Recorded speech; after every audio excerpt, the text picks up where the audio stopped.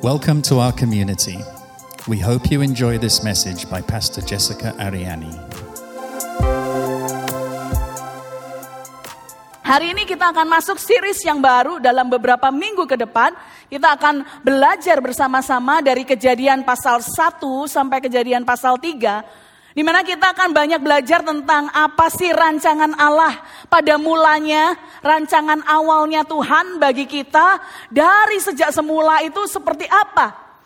Kalau kita mulai dari Kejadian 1 ayat yang ke-1, ada sebuah kalimat, phrase di sana terdiri dari 3 kata yang berkata bahwa pada mulanya Allah. Anda bisa buka Alkitab Anda di dalam Kejadian pasal 1 ayat 1. Pada mulanya Allah. Saya ingin bertanya kepada kita, seberapa sering sih kita mikirin apa artinya kata-kata ini, 3 kata ini, pada mulanya Allah. Seringkali waktu kita baca Kejadian 1 ayat 1, kata-kata 3 kata ini kita cuman baca begitu saja tanpa kita paham apa arti di balik kata-kata ini. Pada mulanya Allah. Salah satu hal yang paling penting untuk kita mengerti, kalau kita kepengen tahu apa sih maksud Tuhan, tujuan Tuhan dalam hidup kita sebelum kita menjadi budak dari dosa, sebelum kita jatuh dalam dosa, apa yang paling penting yang kita perlu tahu dulu. Dan kata kuncinya ada di dalam 3 kata ini, Bapak Ibu Saudara sekalian. Pada mulanya Allah. Kalau kita nggak ngerti siapa Allah itu, maka ke belakang-belakang cerita setelah 3 kata ini, kita nggak akan ngerti. Dalam Kejadian pasal 1, kata Allah diulang 32 kali, saudara. Anda nanti bisa bantu saya hitung di rumah, bener nggak sih 32 atau jangan-jangan 31 gitu ya. Setelah saya hitung 32 kali diulang dalam Kejadian pasal 1 saja. Ketika sesuatu disebutkan berulang-ulang, itu kita semua setuju bahwa itu adalah sesuatu yang penting ya Bapak Ibu ya. Kalau waktu kita dapat pesan-pesan, waktu kita mau keluar rumah, orang tua kita sering pesan hati-hati ya gitu ya. Bayangkan kalau kata hati-hati itu diulang 32 kali. Apa ini ya gitu ya. Berarti seberapa pentingnya kata-kata itu. Kata Allah diulang 32 kali di dalam Kejadian pasal 1. Judul dari Kejadian pasal 1 sendiri adalah Allah menciptakan. Allah. Kita seringkali berpikir Kejadian 1 itu tentang ciptaan Tuhan. Gak sepenuhnya benar. Yang benar adalah Kejadian pasal 1 ini bicara soal Allah yang menciptakan. Allah sang pencipta, bukan tentang ciptaannya. Sampai kita mengerti ini, kita akan sulit untuk mencari jawaban-jawaban kenapa gini, kenapa gitu, kenapa terjadi di dunia begini dan begitu. Pada mulanya Allah menciptakan. Allah berfirman, maka jadi. Allah memisahkan gelap dan terang, langit dan bumi, binatang dan tumbuhan, pagi dan malam. Allah menamai binatang-binatang, ciptaan-ciptaan, tumbuhan-tumbuhan. Ya, Allah menjadikan daratan, Allah menjadikan tumbuhan, Allah menjadikan binatang-binatang. Allah memerintahkan, Allah menumbuhkan tunas-tunas muda. Allah menciptakan binatang, Allah menciptakan manusia. Allah memberkati. Semua di Kejadian 1 cerita tentang Allah, apa yang Allah lakukan, Allah begini, Allah begitu, Allah memerintahkan, Allah memberkati, Allah melihat semuanya baik. Segala sesuatu di Kejadian 1 tentang Allah. Dan kita hari ini mau belajar, kenapa kita mau ajarkan teman-teman semua Bapak Ibu Saudara sekalian tentang Allah, pada mulanya Allah. Saya kepingin fokus kita hari-hari ini bukan apa yang terjadi di sekeliling kita. Fokus kita bukan pada virus corona. Fokus kita bukan kepada ketakutan. Fokus kita bukan kepada uang. Fokus kita bukan kepada yang lain. Tetapi kita kembalikan fokus kita kepada Allah. Karena pada mulanya Allah juga yang memulai segala sesuatu. Anda dan saya gak akan berada di sini kalau bukan karena Allah. Benar ya saudara ya? Kita nggak akan ada di sini kalau bukan karena Allah melakukan sesuatu pada mulanya. Kita belajar karakter-karakter Allah seperti apa hari ini. Ini adalah message awal yang kita perlu mengerti dulu sebelum kita lanjut ke minggu-minggu berikutnya. Allah itu adalah pribadi yang terlibat langsung dalam penciptaan. Gak ada orang lain yang terlibat di dalam Kejadian 1 selain Allah. Allah langsung turun tangan sendiri menciptakan. Ya. Allah langsung melihat perkembangannya gimana nih. Oh, singa kok kayak gini, kurang dibenerin lagi gitu mungkin waktu itu gitu ya. Oh, kok tumbuhan ini kok gini. Dia terlibat langsung. Pada waktu dia tiba menciptakan Anda dan saya manusia, dia menghembuskan nafasnya. Menghembuskan nafasnya, berbicara, berfirman, memperhatikan. Allah berjalan bersama dengan Adam dan Hawa. Dia hadir di Taman Eden itu, melewati banyak hal bersama mereka, dan ia mengatakan berkat atas mereka. Kolose 1 ayat 17 berkata demikian. Ia ada terlebih dahulu dari segala sesuatu, dan segala sesuatu ada di dalam Dia dan dibangun di dalam Dia. Kalau bukan Allah yang melakukan segala sesuatu pada awal mulanya, tidak akan ada apapun yang kita bisa banggakan dalam kehidupan kita hari ini, saudara. Dia ada terlebih dahulu. Pada mulanya Allah. Allah tidak diciptakan, Dia yang menciptakan. Allah sudah ada dari zaman dahulu, sekarang sampai selama-lamanya. Yang kedua, Allah itu berkuasa. Gak ada orang yang bisa menciptakan sesuatu hanya dengan perkataan, dengan firman. Allah berfirman, jadilah terang, maka terang itu jadi. Terang, daratan, langit, laut, binatang, manusia, semua dijadikan hanya dengan firman Tuhan. Maka kalau Anda dan saya hari-hari ini hidup di zaman ini, kita belajar dari karakter Allah karena kita percaya kita ini anak Allah. Kalau namanya anak pasti membawa DNA-nya dari Tuhan Yesus Kristus sendiri. Orang tua kita. Ya. Kalau Dia berkuasa, harusnya kita juga berkuasa. Kita mampu berfirman, mengeluarkan kata-kata firman Tuhan dari firman yang kita baca setiap hari. Mengubahkan sesuatu, maka jadilah. Maka berhati-hatilah dengan perkataanmu, saudara. Apa yang kau katakan keluar dari mulutmu dikatakan di dalam Amsal. Hidup dan mati dikuasai oleh lidah. Barang siapa suka menggemakannya, ia akan memakan buahnya. Maka hari-hari ini yuk kita cek. Perkataan apa yang sering keluar dari mulut kita? Apakah itu firman Tuhan? Karena apa yang keluar dari mulut kita, maka jadilah. Mazmur 147 ayat 5 berkata demikian. Besarlah Tuhan kita dan berlimpah kekuatan. Kebijaksanaannya tak terhingga. Kalau Anda butuh kekuatan, waktu Anda butuh kebijaksanaan, waktu Anda bingung gak tahu mesti ngapain dalam bisnis Anda, dalam relationship Anda, dalam keluarga Anda, dalam pelayanan Anda, tanya sama Tuhan. Karena hanya Allah yang punya kebijaksanaan yang tidak terbatas. Karena apa? Pada mulanya Allah, saudara. Semua kembali kepada Allah. Dimulai dari Allah. Dan pada akhirnya kita pun akan kembali kepada Allah. Allah itu sama dulu, sekarang, dan selamanya. Banyak orang yang sulit mengerti konsep ini. Mana bisa sih Allah sama dulu, sekarang, dan selamanya. Zaman aja berubah terus. Mana bisa Tuhan yang sama, bisa cocok zaman dulu, bisa juga relevan zaman sekarang, bisa juga sudah siap untuk masa depan saya. Percayalah Tuhan sudah berjanji bahwa aku akan menyertai engkau sampai kesudahan zaman. Allah akan selalu ada, Immanuel, Tuhan menyertai kita. Berapa banyak yang sudah merasakan bahwa mulai mempertanyakan Tuhan di mana sih? Tuhan berjalan sama aku enggak ya? Kok Tuhan enggak seakan-akan enggak jawab ya? Kok Tuhan diam ya? Dan sebagainya.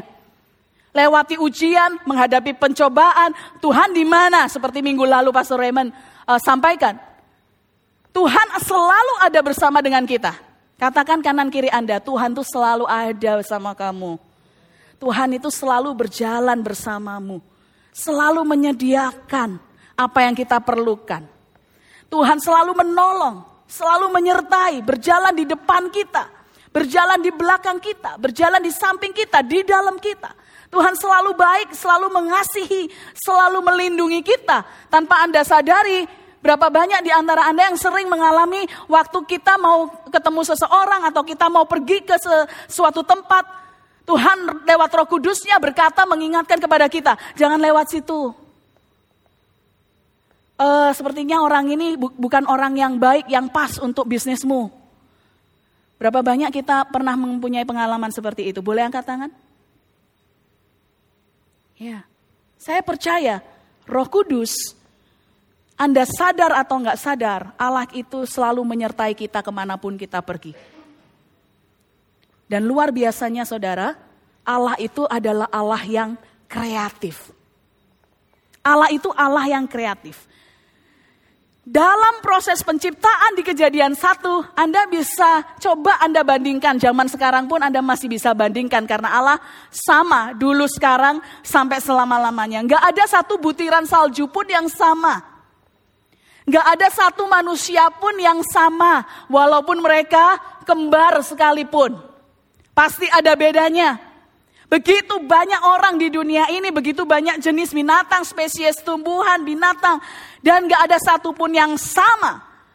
Betapa kreatifnya Tuhan. Maka akan jadi sesuatu yang aneh kalau waktu kita menghadapi pergumulan atau masalah, kita berharap Tuhan melakukan hal yang sama pada kita, seperti yang Dia lakukan pada teman kita. Aku ingat waktu itu Tuhan tolong Ci Elisa dengan cara begini. Tuhan tolong aku dengan cara yang sama Tuhan. Tuhan kita Tuhan yang kreatif. Dia bisa pakai siapa saja dengan cara apa saja untuk menolong Anda dan saya. Dia nggak perlu terpatok satu sistem default. Miracle-nya default. Mujizatnya sama terus caranya. Enggak, Tuhan kita Tuhan yang kreatif.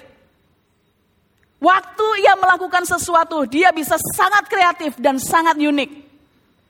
Jadi kenapa kita mengharapkan Tuhan untuk melakukan sesuatu untuk kita dengan cara yang sama?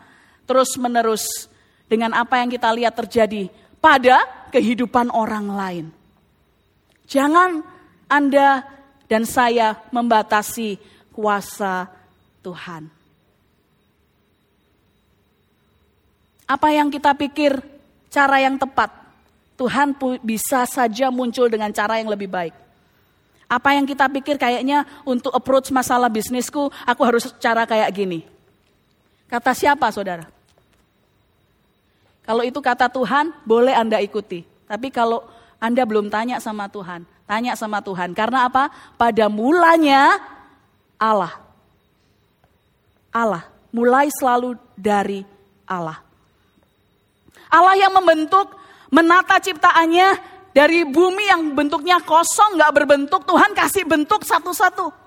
Sehingga bumi gak lagi cuman tempat yang kosong. Dia mengatur segala sesuatu. Dia menempatkan segala sesuatu pada tempatnya. Saya nggak bisa bayangkan kalau gajah Tuhan taruh di laut. Seperti apa jadinya? Tuhan tahu persis cara mengatur gajah ya di darat gitu ya. Kalau ikan di laut. Kalau ini di mana? Apa di mana? Apa di mana? Dia tahu semuanya. Dia adalah penulis kehidupan kita. Setiap Anda dan saya sudah punya buku atas nama kita sendiri yang Tuhan sudah tulis. Dan kalau Tuhan yang menulis, Dia Allah yang kreatif. Gak ada satu cerita kehidupan pun yang ditulis sama persis sama Tuhan.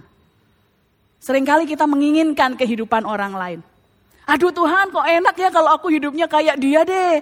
Coba hidupku kayak dia, coba hidupku kayak dia. Saudara, Tuhan sudah tuliskan cerita yang unik khusus untuk Anda sendiri. Yang gak bisa orang lain inginkan, gak bisa orang lain hidupi. Apa yang Tuhan siapkan bagi Anda, sudah Tuhan siapkan bagi Anda. Bukan untuk orang lain, saudara. Berhenti menginginkan kehidupan orang lain. Karena apa yang Anda akan terima dari Tuhan, itu setiap orang luar biasa, saudara. Amin. Jangan kepengen kehidupan orang lain. Anda nggak tahu proses apa yang sedang dia alami. Bagaimana Tuhan membentuk dia. Tuhan yang membentuk dan menata segala sesuatu. Tuhan percayalah sudah punya blueprint untuk kehidupan Anda dan saya. Yang berikutnya. Allah itu baik. Allah itu baik. Maka apa yang Allah ciptakan dari source atau sumber yang baik akan keluar juga sesuatu yang baik. Gak ada pohon mangga mengeluarkan buah semangka. Gak ada pohon yang baik pasti menghasilkan buah yang baik. Buah yang baik dihasilkan dari pohon yang baik. Selalu seperti itu. Pohon yang gak baik juga akan mengeluarkan buah yang tidak baik juga. Ketika Allah menciptakan segala sesuatu, Allah melihat setiap ciptaannya ini. Allah melihat semuanya itu baik.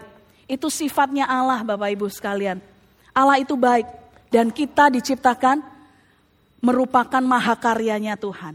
Ciptaan yang lain dia gak ada yang menghembuskan nafas. Tetapi kepada manusia dia menghembuskan nafasnya. Menciptakan kita serupa dan segambar dengan Tuhan. Kata amat baik gak berarti secara moral saja baik. Tetapi semuanya berfungsi dengan baik. Banyak orang hari-hari ini yang gak berfungsi dengan baik karena dia lupa rancangan awalnya pada mulanya Allah merancangkan dia untuk apa. Kalau kita punya sebuah mesin atau naik mobil, kita bisa menilai mobil itu bekerja dengan baik kalau apa mesinnya nyala gitu ya, semua rodanya bisa gak kempes dan sebagainya. Maka apa yang dibilang kita baik, seperti apa yang dibilang bahwa kita itu melakukan segala sesuatu dengan baik. Kalau Anda bekerja, berfungsi sesuai rancangan model yang Tuhan sudah siapkan bagi Anda. Yang berikutnya saudara, Allah itu memberkati. Allah itu memberkati. Kejadian 1 ayat 28 berkata demikian. Anda bisa buka di dalam Alkitab Anda, Kejadian 1 ayat 28. Yuk kita baca sama-sama dari Alkitab Anda, di slide tidak ada. 1, 2, 3. Allah memberkati mereka. Lalu Allah berfirman kepada mereka, beranak cuculah dan bertambah banyak. Penuhilah bumi dan taklukkanlah itu. Berkuasalah atas ikan-ikan di laut dan burung-burung di udara dan atas segala binatang yang merayap di bumi. Allah memberkati mereka. Pada mulanya Allah memberkati manusia, memberkati kita saudara. Maka seharusnya kehidupan kita, kehidupan yang menikmati berkat-berkat Tuhan. Janji-janji Tuhan. Ini rancangan awalnya saudara. Jadi gak susah bagi Tuhan untuk memberkati kita. Bahkan dikatakan di dalam Alkitab, Tuhan memberkati orang yang dikasihinya pada waktu tidur. Bukan berarti udah ya aku tidur aja deh supaya aku diberkati. Karena Tuhan bilang Tuhan memberikan berkat kepada orang yang dikasihinya pada waktu aku tidur. Bukan berarti kan firman Tuhan gitu pastor, suruh tidur terus ya. Gak seperti itu saudara. Tidur di sini dalam artian tidak kita berusaha dengan kekuatan kita sendiri. Berserah sama Tuhan. Berapa banyak kita mengalami kesaksian demi kesaksian. Waktu kita berusaha pakai kekuatan kita sendiri. Gak ada yang datang jobnya gitu ya. Gak ada berkat. Tapi begitu kita mulai berdoa, Tuhan hidupku ini milikmu. Engkau menciptakan aku untuk melakukan pekerjaan baik. Apa pekerjaan baik yang harus aku lakukan Tuhan? Tanpa Anda ngoyo, tanpa Anda ngotot, pekerjaan mulai datang, berkat Tuhan mulai datang dalam kehidupan Anda. Satu demi satu dituntun sama Tuhan. Karena memang pada mulanya, sudah dari sononya, Allah itu selalu berjalan. Menunjukkan kepada kita jalan mana yang harus kita ambil. Cuman hari-hari ini banyak orang yang lupa. Maunya jalan mengikuti jalannya sendiri. Maunya ngikutin maunya sendiri. Gak lagi tanya sama Tuhan, rancanganmu untuk aku apa Tuhan? Kan kamu sudah tulis buku atas namaku Tuhan. Hari ini di buku itu aku harusnya ngapain? Pernah gak Anda tanya seperti itu sama Tuhan? Allah yang memberi kehidupan berikutnya. Tuhan gak pernah memberikan kematian. Segala hal yang mati pun Tuhan bisa bangkitkan, saudara. Di dalam Yohanes dikatakan, akulah jalan dan kebenaran dan hidup. Kalau kita hidup di dalam janji Tuhan, dalam rancangan model yang Tuhan sudah rancangkan buat kita, harusnya kehidupan kita juga menghasilkan kehidupan yang lain, saudara. Waktu Anda berdoa untuk orang lain, kita nanti akan berdoa juga untuk Anda yang sakit, Anda yang perlu doa. Kita akan doakan sebentar lagi. Dan saya rindu, Anda nggak berdoa, Anda nggak melihat siapa yang mendoakan, tapi Anda kembali kepada Allah. Karena pada mulanya Allah, semuanya itu Allah, mulai dari Allah. Jalan kebenaran dan hidup. Apapun yang mati, bawa kepada Tuhan, maka Dia akan memberikan kehidupan. Amin, saudara. Allah begitu mengasihi kita. Yohanes 3 ayat 16. Karena begitu besar kasih Allah. Begitu besar tuh seberapa? Gak tahu, gede banget lah pokoknya. Segitu gede, karena saking kasihnya Allah kepada dunia ini, yang mengaruniakan anaknya yang tunggal, supaya setiap orang yang percaya kepadanya gak binasa, melainkan beroleh hidup yang kekal. Tuhan gak kepengen lihat rohani Anda mati.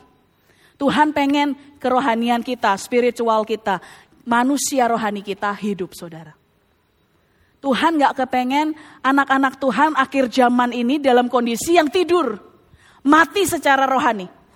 Tuhan gak ingin bahwa anak-anak Tuhan dalam kehidupan kita melalui banyak hal tanpa mengerti bahwa Allah itu pada mulanya merancangkan supaya aku ini mempunyai kehidupan. Allah ini pada awalnya merancangkan aku untuk diberkati. Allah ini pada awalnya merancangkan aku untuk jadi orang yang bebas dari semua ikatan. Saudara, akhir-akhir ini banyak orang, bahkan anak-anak Tuhan, yang lebih percaya atau lebih sensitif terhadap kuasa kegelapan dibandingkan dengan kuasa Tuhan loh, saudara. Contoh yang paling nyata, waktu kita masuk ke tempat yang asing, terus kita udah mulai, kok merinding ya? Kayaknya aku merasa di sini ada ini, di situ. Waduh, kok hawanya nggak enak ya? Kok ini, kok begini, kok begitu? Kemarin kepada prayer team kita ada training sedikit gitu ya. Terus saya sampaikan, hari-hari ini orang-orang, bahkan orang-orang percaya sekalipun, anak-anak Tuhan, lebih sensitif, lebih peka sama kehadiran kuasa kegelapan daripada kuasa atau kehadiran Tuhan atau Roh Kudusnya. Waktu masuk ke tempat baru, kita mulai lebih sensitif sama hal-hal yang bukan dari Tuhan. Jangan salah, saudara, kalau Anda punya karunia membedakan roh, Anda tahu roh di situ ada roh apa saja, siapa yang ada di situ, apakah itu dari Tuhan atau bukan, Anda bisa bedakan. Itu tujuannya untuk apa, saudara? Untuk kepentingan orang yang mau Anda doakan. Bukan untuk membuat Anda menjadi takut. Kalau Anda punya roh yang karunia yang bisa membedakan roh, tapi itu kemudian membuat Anda menjadi takut. Aduh, gimana ya? Habis doakan orang itu malah kita meninggalkan intimidasi buat orang itu. Orang itu setelah kita kasih tahu, di rumahmu itu aku lihat ada ini loh. Di rumahmu itu aku lihat ada ini. Di rumahmu ada ini. Terus Anda tinggal begitu saja, orang ini akan gak bisa tidur semalaman. Kita gak malah memberkati, malah menimbulkan ketakutan dalam kehidupan orang lain. Kita dipakai Tuhan, dipercayakan karunia oleh Tuhan untuk memberkati orang lain. Kalau ada sesuatu yang mati dalam kehidupan orang itu, waktu kita datang, kita doakan, kita memberi kehidupan. Karena pada mulanya Allah memberikan kehidupan, bukan mengambil kehidupan. Allah memberikan damai sejahtera, bukan malah kita mengambil damai sejahtera. Kemudian berkembang jadi makin seru. Wah, masa ya? Wah, itu gimana tuh? Kok bisa ada roh ini di sini? Gimana nih? Wah, kemudian mengarah makin menjurus, mulai menghakimi. Ini mungkin karena kamu kurang doa sih. Karena kehidupan doamu, gimana kehidupan doamu? Saat teduhmu bagaimana? Anda ngecek boleh, tapi ceklah atas dasar kasih. bukan atas dasar menghakimi.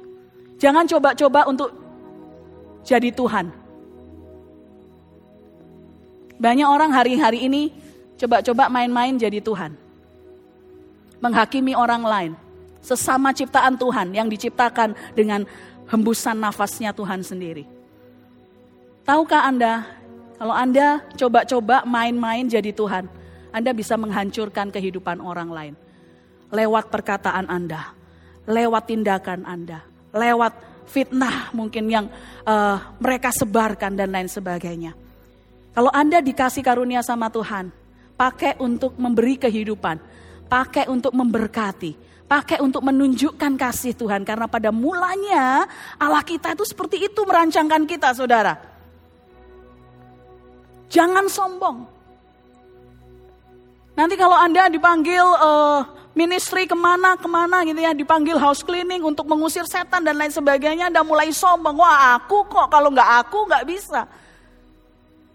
Anda mulai mengambil alih atau coba-coba bermain jadi Tuhan.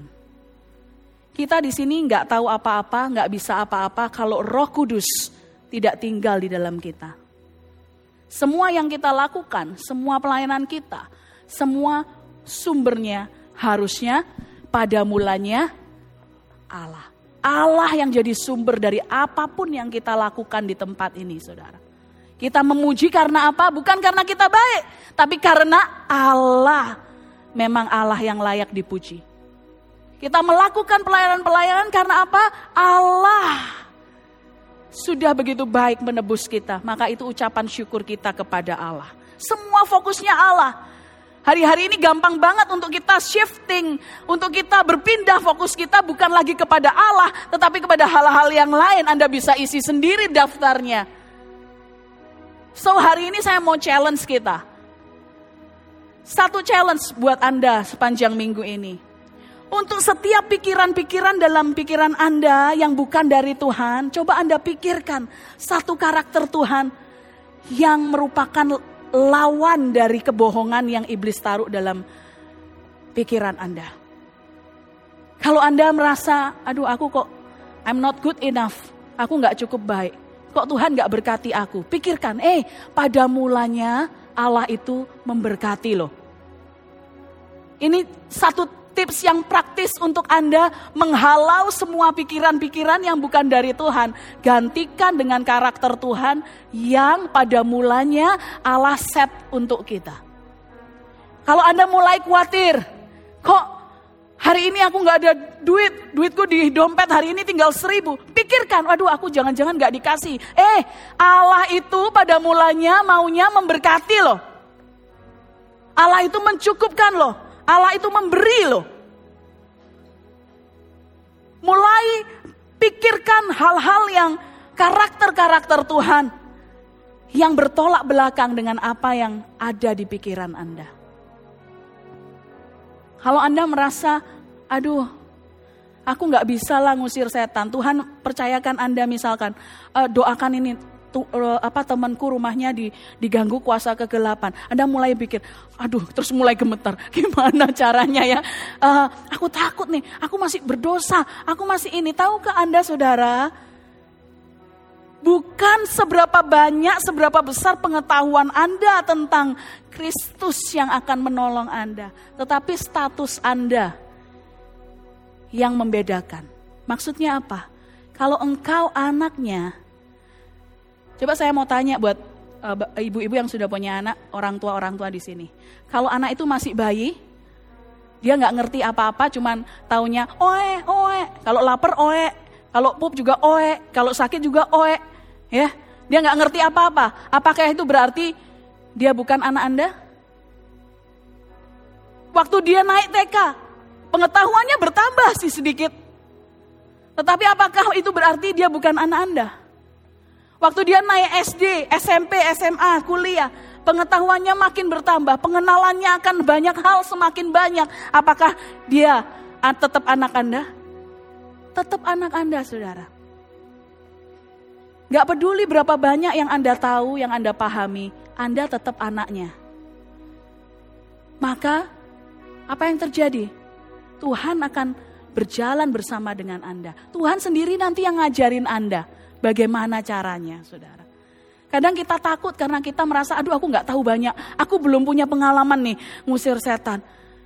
Memang bukan kamu yang ngusir setan, tetapi kuasa yang ada di dalam Anda dan saya yang mampu melakukannya. Jangan sampai kita gak melakukan pekerjaan baik yang Tuhan siapkan hanya karena kita merasa kita gak bisa. Aku gak cukup tahu banyak, aku belum pernah belajar ini, aku belum pernah gini, belum pernah gitu. Tapi saudara berjalan bersama Tuhan, minta Tuhan untuk bicara sama Anda. Roh Kudus itu tugasnya mengajar, saudara. Apa yang kita gak tahu, Roh Kudus kasih tahu. Apa yang kita bingung, Roh Kudus akan jelaskan.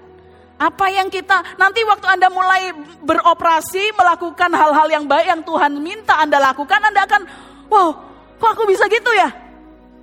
Dari mana ini? Gak tahu, kita sendiri gak tahu. Tapi tahukah Anda? Pada mulanya Allah sudah menghembuskan nafasnya sendiri ke dalam hidup Anda dan saya. Jadi nafasmu, nafas Anda dan saya itu nafas Kristus. Kalau Anda masih bernafas hari ini, harusnya kita bisa melakukan banyak hal. Karena Kristus ada di dalam kita. Kita bisa melakukan apapun, tanpa kita mengerti sekalipun, kita bisa melakukannya. Karena kita gak mengandalkan kekuatan pengertian kita sendiri, tapi kita mengandalkan kekuatan Kristus. Mengandalkan Allah Bapa kita di surga. Amin, saudara. Firman Tuhan menjanjikan bahwa setiap orang yang percaya diberikan kuasa untuk melakukan hal-hal yang aku lakukan, kata Tuhan, yang Tuhan lakukan, bahkan lebih dari itu. Kita bisa jadi lakukan apapun lebih dari apa yang Yesus lakukan. Tapi itu jangan sampai membuat kita menjadi sombong dan merasa kita bisa mengalahkan pencipta kita. Gak ada barang ciptaan yang bisa mengalahkan penciptanya, saudara. Jadi harus selalu rendah hati. Ingat bahwa kita melakukan semua ini karena pada mulanya Allah mempercayakan hal-hal ini dalam kehidupan Anda dan saya. Berkat Anda, pada mulanya Tuhan memang sudah siapkan Anda punya berkat banyak. Pada mulanya Tuhan sudah siapkan kuasa untuk menamai segala sesuatu, untuk menata segala sesuatu, untuk berkembang biak, beranak cucu, penuhilah bumi dan taklukkanlah itu. Itu sudah dari awalnya, pada mulanya Tuhan merancangkan kita untuk menaklukkan banyak hal. Bukan supaya membuat kita menjadi sombong, tetapi supaya kita ingat bahwa kita mampu melakukan segala sesuatu ini karena Tuhan, pada mulanya Tuhan sudah merancangkan itu semua dalam kehidupan kita. Amin, saudara. Hari ini, mari sama-sama kita bangkit berdiri. Kalau Anda perlu didoakan, Anda nggak berani melakukan pelayanan, mungkin hari ini ada Roh Kudus berbicara dalam hati Anda beberapa hari lalu mungkin. Ayo pergi ke sana doakan. Tapi kita kemudian karena kita takut, kita nggak berani, kita merasa nggak cukup tahu banyak, kita mulai cari-cari alasan. Aduh, kayaknya aku nggak bisa deh. Aku lagi ada acara ini nih, temanku ulang tahun dan lain sebagainya gitu ya. Terus kita menghindar, saudara. Tuhan tahu isi hatimu, tapi hari ini Tuhan ngomong, aku mau pakai kamu untuk menjadikan semua bangsa muridku. Untuk supaya aku bisa menunjukkan kasih setiaku. Untuk supaya aku bisa menunjukkan kemuliaanku. Supaya aku bisa lewat kamu, namaku dipuji, ditinggikan, dan nama Bapakku di surga dipermuliakan. Karena perbuatan baik yang Anda dan saya lakukan, saudara. Kalau hari ini Anda datang dengan sakit penyakit, mungkin Anda datang dengan beban yang berat, mungkin Anda datang dengan ketakutan, kekhawatiran. Banyak sekali pertanyaan dalam hidup Anda. Maukah hari ini Anda meresponi firman Tuhan? Dan Anda datang, Anda maju ke depan, ada prayer team yang akan siap mendoakan Anda. Apabila ada Anda yang sakit, kita akan doakan Anda supaya terjadi mujizat kesembuhan. Karena saya percaya Allah kita itu Allah yang sama dulu, sekarang, dan selama-lamanya. Dan sampai hari ini Dia masih buat mujizat, saudara. Berapa waktu yang lalu kita ada Ignite di tempat ini dan Tuhan menyatakan kuasa-Nya yang tadinya duduk di kursi roda seorang ibu bisa berjalan, saudara. Yang sakit di pinggang disembuhkan. Yang mengalami banyak hal dibebaskan oleh Tuhan. Dan saya rindu di tempat ini kita mengalami kuasa Tuhan yang nyata. Bukan cuma kita datang beribadah kepada Tuhan, tapi kita mau minta, Tuhan nyatakan kuasa-Mu. Nyatakan kuasa-Mu Tuhan. Nyatakan Tuhan Yesus. Mari saudara, kalau ada Anda yang ingin didoakan, bolehkah tangan Anda diangkat? Saya melihat tangan-tangan yang diangkat. Kalau Anda yang perlu didoakan, ada yang sakit, bagian tubuh Anda yang sakit, bolehkah Anda mengangkat tangan? Bolehkah saya lihat tangan-tangan Anda terangkat? Terima kasih, terima kasih, terima kasih. Prayer team silakan mendoakan teman-teman kita yang mengangkat tangannya. Boleh sekali lagi Anda untuk mengangkat tangan Anda supaya prayer team bisa mendoakan. Tanyakan kepada mereka apakah mereka mengalami sakit penyakit. Kalau Anda mengalami sakit penyakit, kita akan doakan secara khusus di Oak Room. Jadi setelah ibadah ini Anda bisa ke Oak Room untuk didoakan. Kuasa-Mu Tuhan begitu besar Tuhan. Kasih-Mu begitu besar. Kami percaya Engkau rindu setiap anak-anak-Mu, setiap kami di tempat ini mengalami kuasa yang sama, berjalan di dalam kuasa yang sama yang membangkitkan Engkau dari antara orang mati Tuhan. Kami mau bawa setiap hal yang mati dalam kehidupan kami mau angkat Tuhan, kami mau angkat Tuhan. Di hadapan-Mu Tuhan, kami minta Tuhan, Engkau menjamah segala hal yang mati dalam kehidupan kami. Engkau hidupkan kembali ya Bapa. Karena Engkau Allah yang memberi kehidupan. Dari awal mula segala sesuatu belum ada. Engkau sendiri Tuhan yang memberikan kehidupan buat ciptaan-Mu Tuhan. Dan kami umat-Mu di sini Bapa. Kami percaya Tuhan. Yes Lord, kami percaya Tuhan. Saat kami meminta Tuhan, kuasa-Mu nyata di tengah-tengah kami Tuhan. Kalau ada teman-teman kami yang sakit, kami berdoa supaya mujizat kesembuhan, kuasa kesembuhan-Mu mengalir saat ini juga di dalam nama Tuhan Yesus. Di dalam nama Tuhan Yesus. Haleluya, haleluya.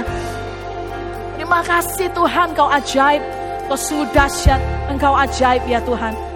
Terima kasih Bapa. Terima kasih.